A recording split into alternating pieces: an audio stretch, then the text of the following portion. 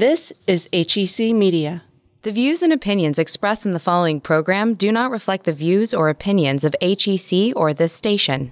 Today we have new plays and a rainbow. And we have three quite different musicals.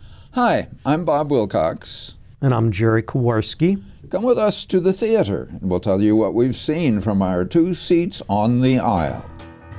Welcome to Two on the Aisle, the podcast, produced by HEC Media in St. Louis, Missouri. Two on the Aisle, the podcast, is an audio version of the televised and webcast program produced every 2 weeks that features a review of theater and opera productions around the St. Louis area, along with a calendar of theater due to play around the region. The regular hosts of the program, Bob Wilcox and Jerry Kowarski, have been hosting and reviewing all over town for more than 25 years on local cable and more recently on the internet. This podcast is from episode number 532 of the program, originally broadcast on Thursday, July 18th, 2019, and features reviews of the following plays: Candide at Union Avenue Opera by Leonard Bernstein, the LaButte Theater Festival Set 1 at the St. Louis Actors Studio, Mamma Mia at Take Two Productions, for colored girls who have considered suicide when the rainbow is enough at the Independent Theater Company, and Rodgers and Hammerstein's Cinderella at the Muni in Forest Park. Now to start our reviews for this episode, here's Jerry Kowarski. The playing of the overture seemed cautious to me on opening night of Union Avenue Opera's recent mounting of Leonard Bernstein's Candide. That will be my last complaint in this review. This Candide was one of Union Avenue's finest productions ever. The opera takes its name and its story from a novella by the 18th century philosopher Voltaire. The title character is the illegitimate cousin of a baron in Westphalia.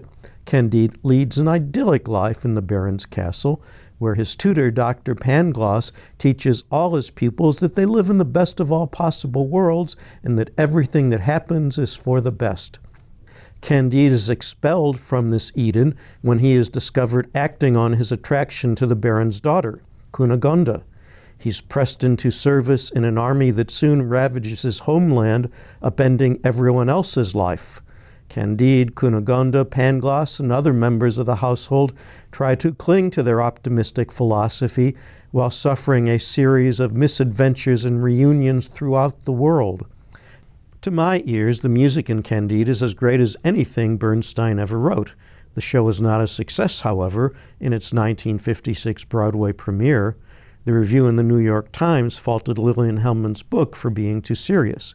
Without Hellman's or Bernstein's involvement, director Harold Prince revived Candide successfully on Broadway in 1974 with less music than before and a new one-act book by Hugh Wheeler.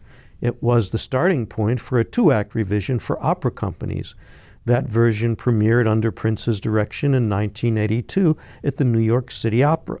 The conductor of that production, John Mauceri, worked with Bernstein to include the composer's latest thoughts in a version that premiered at the Scottish Opera in 1988. Still more revisions were to come from Bernstein himself and from the National Theatre in London. Union Avenue chose to present the Scottish Opera version.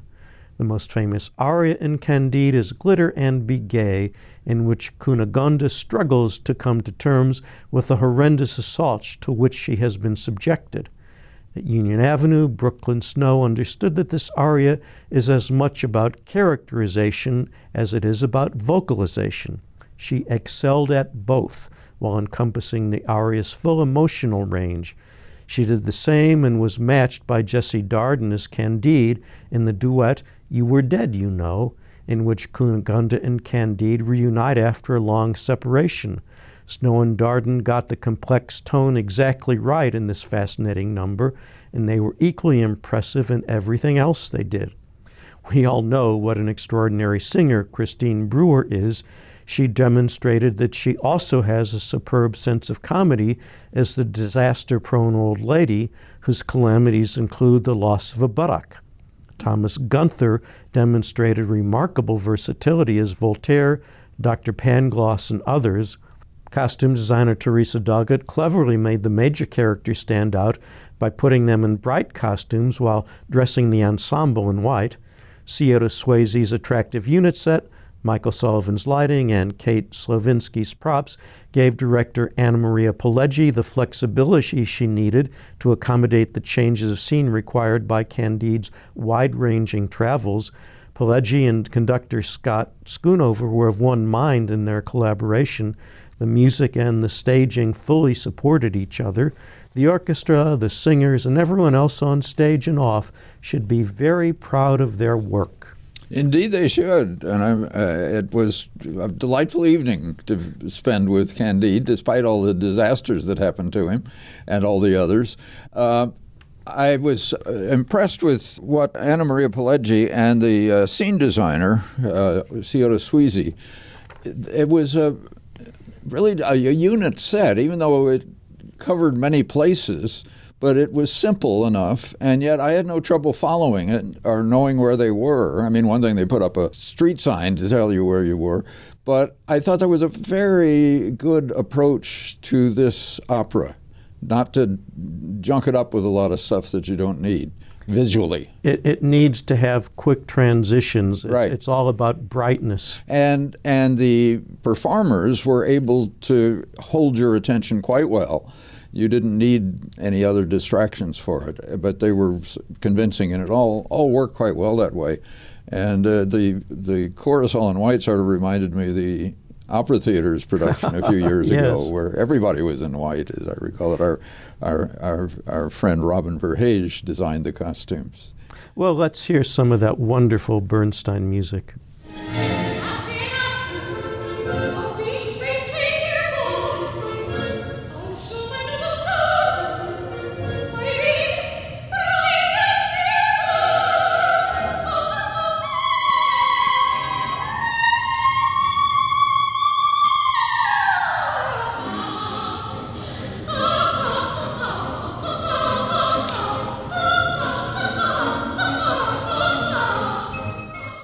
On the evidence of Neil LaBute's latest contribution to the annual LaBute New Theater Festival, the playwright seems to be mellowing as he ages. The festival is the sampling of new short plays spread out for us by St. Louis Actors Studio. The studio's artistic director, William Roth, has developed a working relationship with playwright, screenwriter, and film director LaBute. Each year, LaBute provides a one-act play performed at the festival named in his honor, and he joins the panel that selects 6 other plays from hundreds of submissions. Half of the selected plays are staged in the first 2 weeks of the festival, the other half in the second 2 weeks, with LaBute's play running with both halves. His play bears the name of an art museum exhibit, Great Negro Works of Art. And I haven't decided if the name mocks the political incorrectness of the curator of the exhibit or if it correctly refers to a certain historical period. The museum is visited by a couple on a first date arranged online. Jerry is white, Tom is black, and after a little jesting about their names, they look at the pictures. They discuss them carefully, guardedly. Jazz Tucker's Tom seems almost literally to be walking on eggs. Carly Rosenbaum's Jerry holds herself stiffly. Her responses are good, white, liberal ones. He accommodates. As it goes on, a little too long, a little repetitiously, they do relax some, and then it all goes off the rails. But rather gently so for LaBute, and he no longer brings up his problems with Mormons. John Pearson directed. Michael E. Long calls his weird piece Color Timer. That's what Stacy claims to be at a TV editing studio. This is another first date. Aaron, a mild-mannered psychologist, and she are having lunch. She also claims to have a gun pointed at him under the table. She explains that this is actually a reality TV show to record the reactions of a person whose life is being threatened. Or is it? Colleen Backer does make Stacy appear a little unhinged with her unending flow of words and sideways glances. For Shane Signorino, how terrified should he be? He goes back and forth with the flow of her words. He's also confused by Rachel Bailey's overstressed server. Director Jenny Smith balances the tension with moments of comedy. Smith also directed Joe Sutton's Privileged. That overworked term Kafkaesque must be asked to labor again here. Of course, privilege is set at a law firm. Peter has recently passed the bar, only to discover that he must pass another examination by a mysterious panel before he can begin his practice. We hear only the harsh voice of the chair of the panel as Spencer Sickman's Peter stands bewildered in a pool of light. Eventually, his uncle Mark, a member of the firm and helpful to a point, as avuncular Chuck Brinkley plays him, tells Peter it may have something to do with what a cousin and some friends in high school had done in severely beating a fellow student they thought was gay. Peter finds the young man, now grown, and in Shane Signorino's playing, still suffering psychological, if not physical, wounds because justice was never done to those who attacked him. They were privileged. Another cousin, Carly Rosenbaum's bitter Amy, also a lawyer, has failed to pass the panel. Is she not privileged? Is that what privilege is about, guilt by association? Or is it just the Kafkaesque, random, irrational granting of privilege to some and not to others? Washington News' Carter W. Lewis contributed, as usual for me, the cleverest and most satisfying of the four. The title, Kim Jong Rosemary, eventually is explained. Jenny Smith plays Rhonda, a much beset single mother bearing her load of troubles in a very physically present canvas bag, accompanied by her teenage daughter Beth, made by Ely Hurwitz to be, as teenage daughters are, both one of the troubles and a help in bearing them. Their conversation covers those troubles and includes world-encompassing troubles as well. They're interrupted by the playwright himself, or rather herself, for Lewis is played by Colleen Backer, taking a stand behind a lectern to explain to the audience the many facets to this dialogue, both as seen in Mother and Daughter and in the wider world. John Pearson came back to direct this one.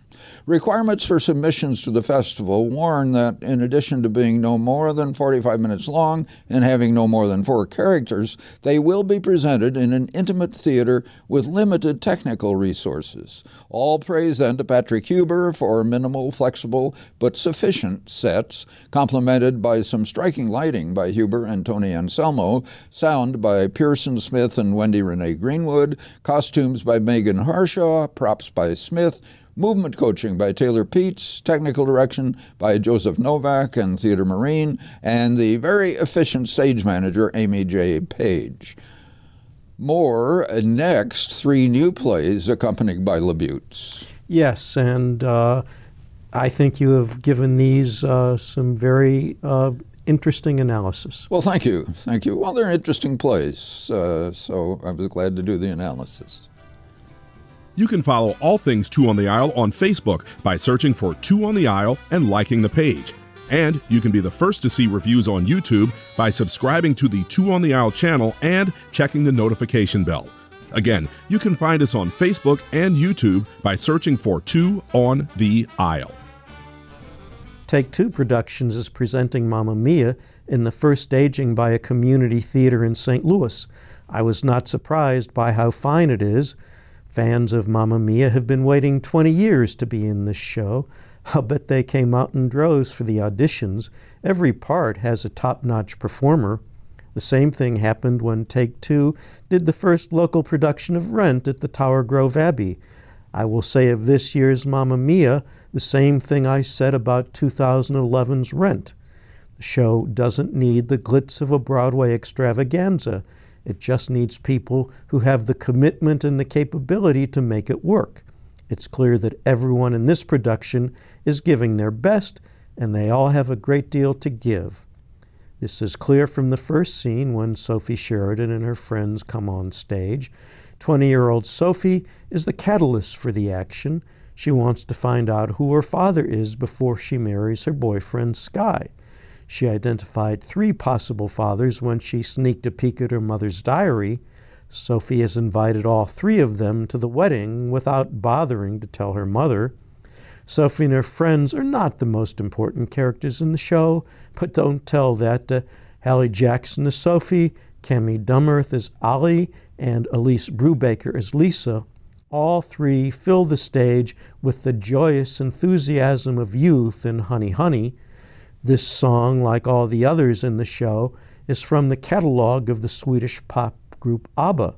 The book by Katherine Johnson is based on Judy Kramer's original concept. The wedding will take place on a Greek island at the taverna owned by Sophie's mother, Donna. The guests will include Rosie and Tanya, the backup singers, and the band Donna fronted before she built the taverna. The three potential fathers are Bill Austin, Harry Bride, and Sam Carmichael. It's probably not a coincidence that their last names begin with A, B, and C. Bill and Harry hooked up with Donna when she was on the rebound from a serious romance with Sam. The combination of attraction and resentment in Donna and Sam's complicated relationship is fully embodied in the excellent performances by Heather Matthews as Donna and Jonathan High as Sam. Bill and Rosie have both become authors. He writes about travel, she writes cookbooks. Mike Hulsman as Bill and Mara Bellini as Rosie give their characters winning personalities and capture the fun in their budding relationship. Sarah Polizzi gives the requisite flair to the thrice-married Tanya, and Scott Degetz-Fries leaves no doubt about why the good-natured banker Harry used to be nicknamed Headbanger. Jack Ryan Patay as Sky, Joey Franks as Pepper, and Rob Annis as Eddie give fine performances as the young men. Director Gary Long keeps the action moving at a well-judged pace on an attractive set designed by Bill Baustein and Josh Smith and decorated by Tom Emmons. Jen Caney's choreography and Matt Stuckel's lighting help give the show the right look. The orchestra, directed by Nate Jackson, and the sound design by Kelly Ross Kerr help give the show the right sound. I wasn't a great fan of the show when it first came out, but it's grown on me over the years. That's fortunate because I'm sure I'll be seeing it again and again. Yeah, there are already other productions locally, so obviously it just got the amateur rights made available. And I'm not a great fan of this. I mean, it's always fun, and I know there are people, some of them, I guess, just because they like ABBA's music, but my biggest problem with this, I think, is ABBA's music, because nothing wrong with the music itself, but it's someone pretty cleverly, I think, built a book around their music and put it in. So the songs come at appropriate times, but they're all so much the same. Well, they don't help build the drama in it by the way they use the music in it. But in this production and in any good production, the performers fill that in. Well, they can't. If you don't have it there to work with, you can't totally. Yes, they tried, and they were very good performers. They did for me. They did for you. Good. Well, since you said this is growing on you, and you're stuck with it on you for a while, I guess, it's a good thing it did work for you that way. But we'll hear some of the. I mean, I like ABBA's music, all right, so I'm willing to listen to some of it now.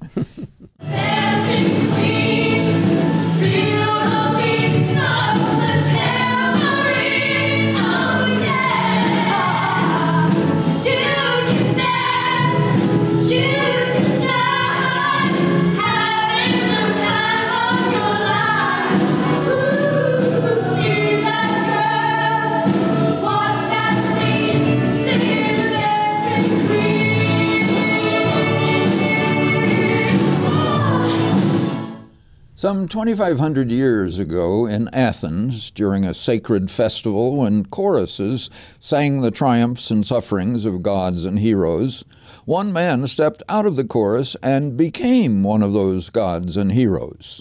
No longer were we hearing about what the god or hero had done. Now we were watching him do it. And that moment, we say, when Thespis stepped out of the chorus was the moment when drama was born in the Western tradition. Now the Independent Theater Company has picked up the tradition that Thespis abandoned with their production of For Colored Girls Who Have Considered Suicide When the Rainbow Is Enough. Its author, Ntozake Shangi, called it a choreo poem. It is actually a collection of 20 poems performed by a cast of 6 women. Some poems are performed by one woman, some by the shared responses of 2 or 3 more. Near the beginning, as though starting with childhood, they joined in a circle singing and dancing nursery rhymes. Tina Twardowski provided choreography for other moments. Kelly G. Hunter's beautifully draped and richly individual costumes flowed with the movements of the performers. Each costume displayed the color by which Shange identified her women: the lady in yellow, the lady in blue, the lady in brown, the lady in purple, the lady in green, and the lady in red, a rainbow. In their poems, they tell of the lives of colored girls. Sometimes the performers, like Thespis, become a character, but not in a dramatic scene. Rather, they tell us what happened to them, perhaps on their high school graduation night, or when somebody walked off with all my stuff, angry and funny, or when a young girl discovered a hero for herself in the library, which Shange herself did when she was a young girl in St. Louis. Many of the poems are about men, and few end happily. Men are unfaithful. They raise hopes that don't last. They break promises. They infect them with venereal diseases. The women mock the ways men say, "I'm sorry," hardly meaning it. They tell of loneliness, of abortions, and they comfort one another. Near the end comes the Gothic horror story of a night with Beau Willie Brown, until finally they say together, "I found God in myself, and I loved her. I loved her fiercely." Akeisha Lee was the lady in yellow, Chanel Quilling, the lady in blue, Chrissy Watkins, the lady in brown, Sierra K. Smith, the lady in purple, Talisha Katura, the lady in green, Yashika Stimage, the lady in red.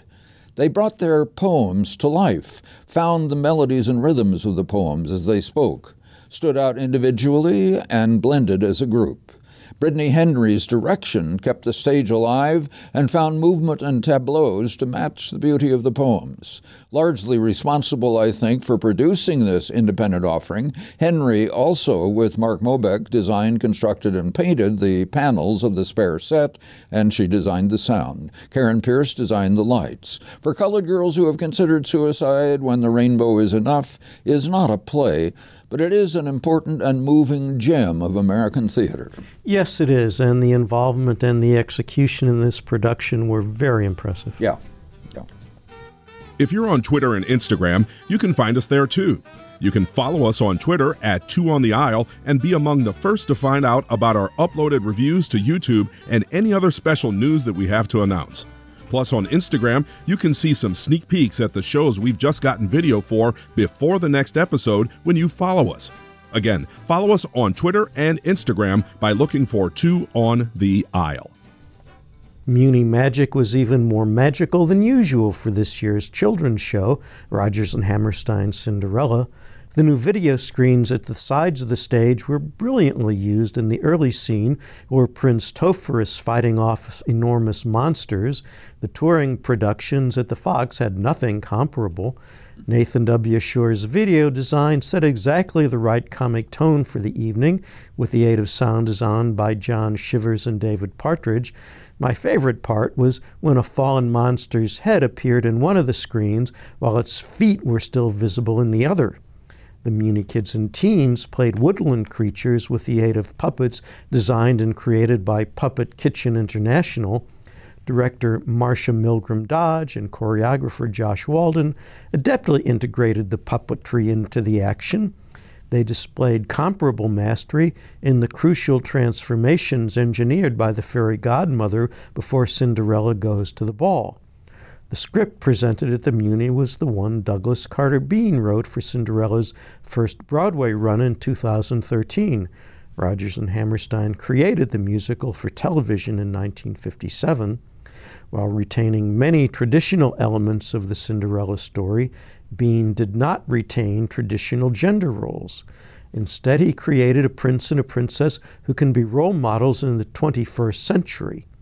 When we first meet Prince Topher, he's a highly accomplished dragon slayer, but the usual pursuits of a prince leave him unsatisfied.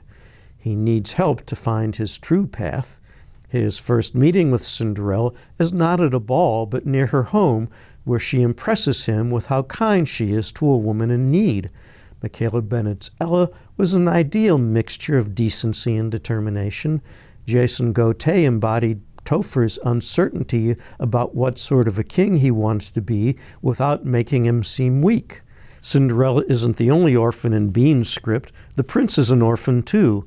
A royal advisor named Sebastian has replaced the king and queen in Oscar Hammerstein's original script for television. While rearing Prince Topher, Sebastian has been an oppressive ruler. The inequality in the kingdom has stirred up opposition led by a character named Jean Michel. He's a rebel, but a very sweet one. Chad Burris made Jean Michel exactly the sort of comic revolutionary needed to challenge a comic tyrant like John Scherer's puffed-up Sebastian. Jean Michel is in love with Gabrielle, one of Cinderella's stepsisters. Only one of them is evil in Bean's script. Stephanie Gibson's Gabrielle was totally sympathetic, while Alison Fraser as the stepmother and Jennifer Cody as the other stepsister provided an abundance of zany nastiness. Victor Ryan Robertson was an excellent singer as Lord Pinkleton. Ashley Brown portrayed the fairy godmother's magic with the adroitness you would expect from the original Mary Poppins on Broadway. Music director Greg Anthony Rassin led the Muny Orchestra in a rousing account of the score in which the best-known numbers include My Own Little Corner and 10 Minutes Ago. The look of the show was enhanced by Paige Hathaway's scenic design, Robin L. McGee's costumes, Caitlin A. Adams' wigs, and Rob Denton's lighting. My favorite part of Bean's script is the loss of the glass slipper. It isn't an accident. Cinderella takes charge of her life by losing the slipper on purpose. In doing so, she sets a much better example for young women than a fairy tale heroine who just waits for her prince to come. And one other thing, speaking of the glass slipper, there was a little line that I guess Bean slipped in there saying, well, it's made out of glass, and that means it can only fit 1 foot. Because I always wondered, they're going around trying these shoes. I mean, a shoe would fit any number of people probably. How is that going to be just one? But if it's, I don't know, making it out of glass makes it work better, but that's what they said, so I'll believe it. I believed everything else about it. Why not this? So I was a little disappointed in the ball gown for Cinderella. It wasn't it was rather colorful, but wasn't the usual, it's blue and white or something like that, and a big full skirt usually. And there were a number of little girls dressed that way in the audience when we were there. Yes, but it had to be something that could magically appear on her with a flash of the fairy godmother's wand. I think she had a wand. In any case, it was part of the theater magic that it had to be that kind of a gown. Well, theater magic can do lots of things. I don't think it had to be that color or those various colors in it or that. Anyway, I know some little girls were disappointed with how it looked. Anyway, it's Richard Rodgers and Oscar Hammerstein, so I think we should hear them.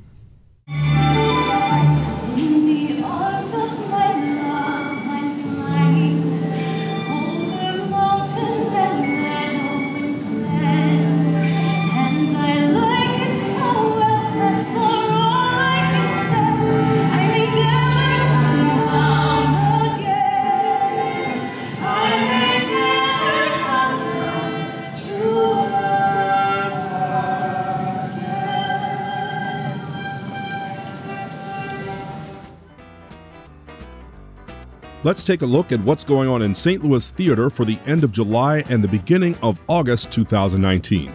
We'll start with the dinner theaters. The Dinner Detective ends its run at the Hilton St. Louis Frontenac Murder Mystery Dinner Show.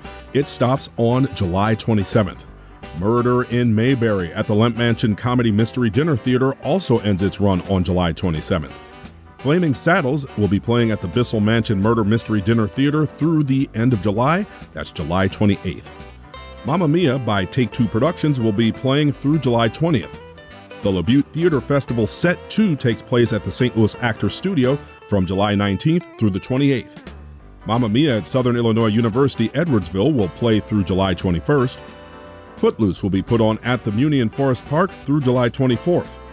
The 2019 Cabaret Gala will be playing at the Cabaret Project on July 18th. Grease will play at Stages St. Louis from July 19th through August 18th. Overdone and Screaming at Optimum Pitch plays at First Run Theater from July 19th through the 28th. Jaws the Parody will be put on by Magic Smoking Monkey Theater from July 19th through the 27th.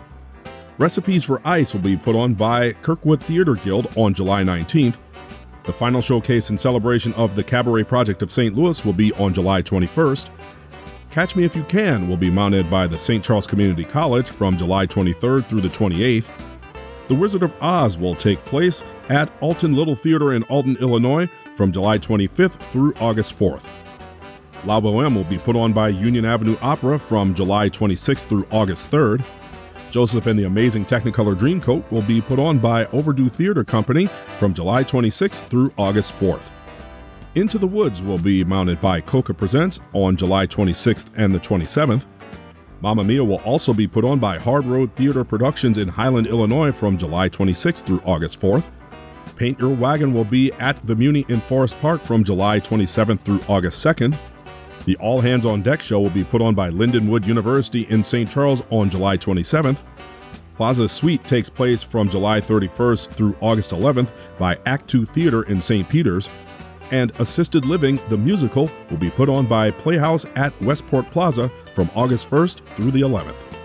We'll be watching some of these productions from our 2 seats on the aisle. And we'll be watching the mail and the email for your thoughts on theater in this program and for items from the calendar.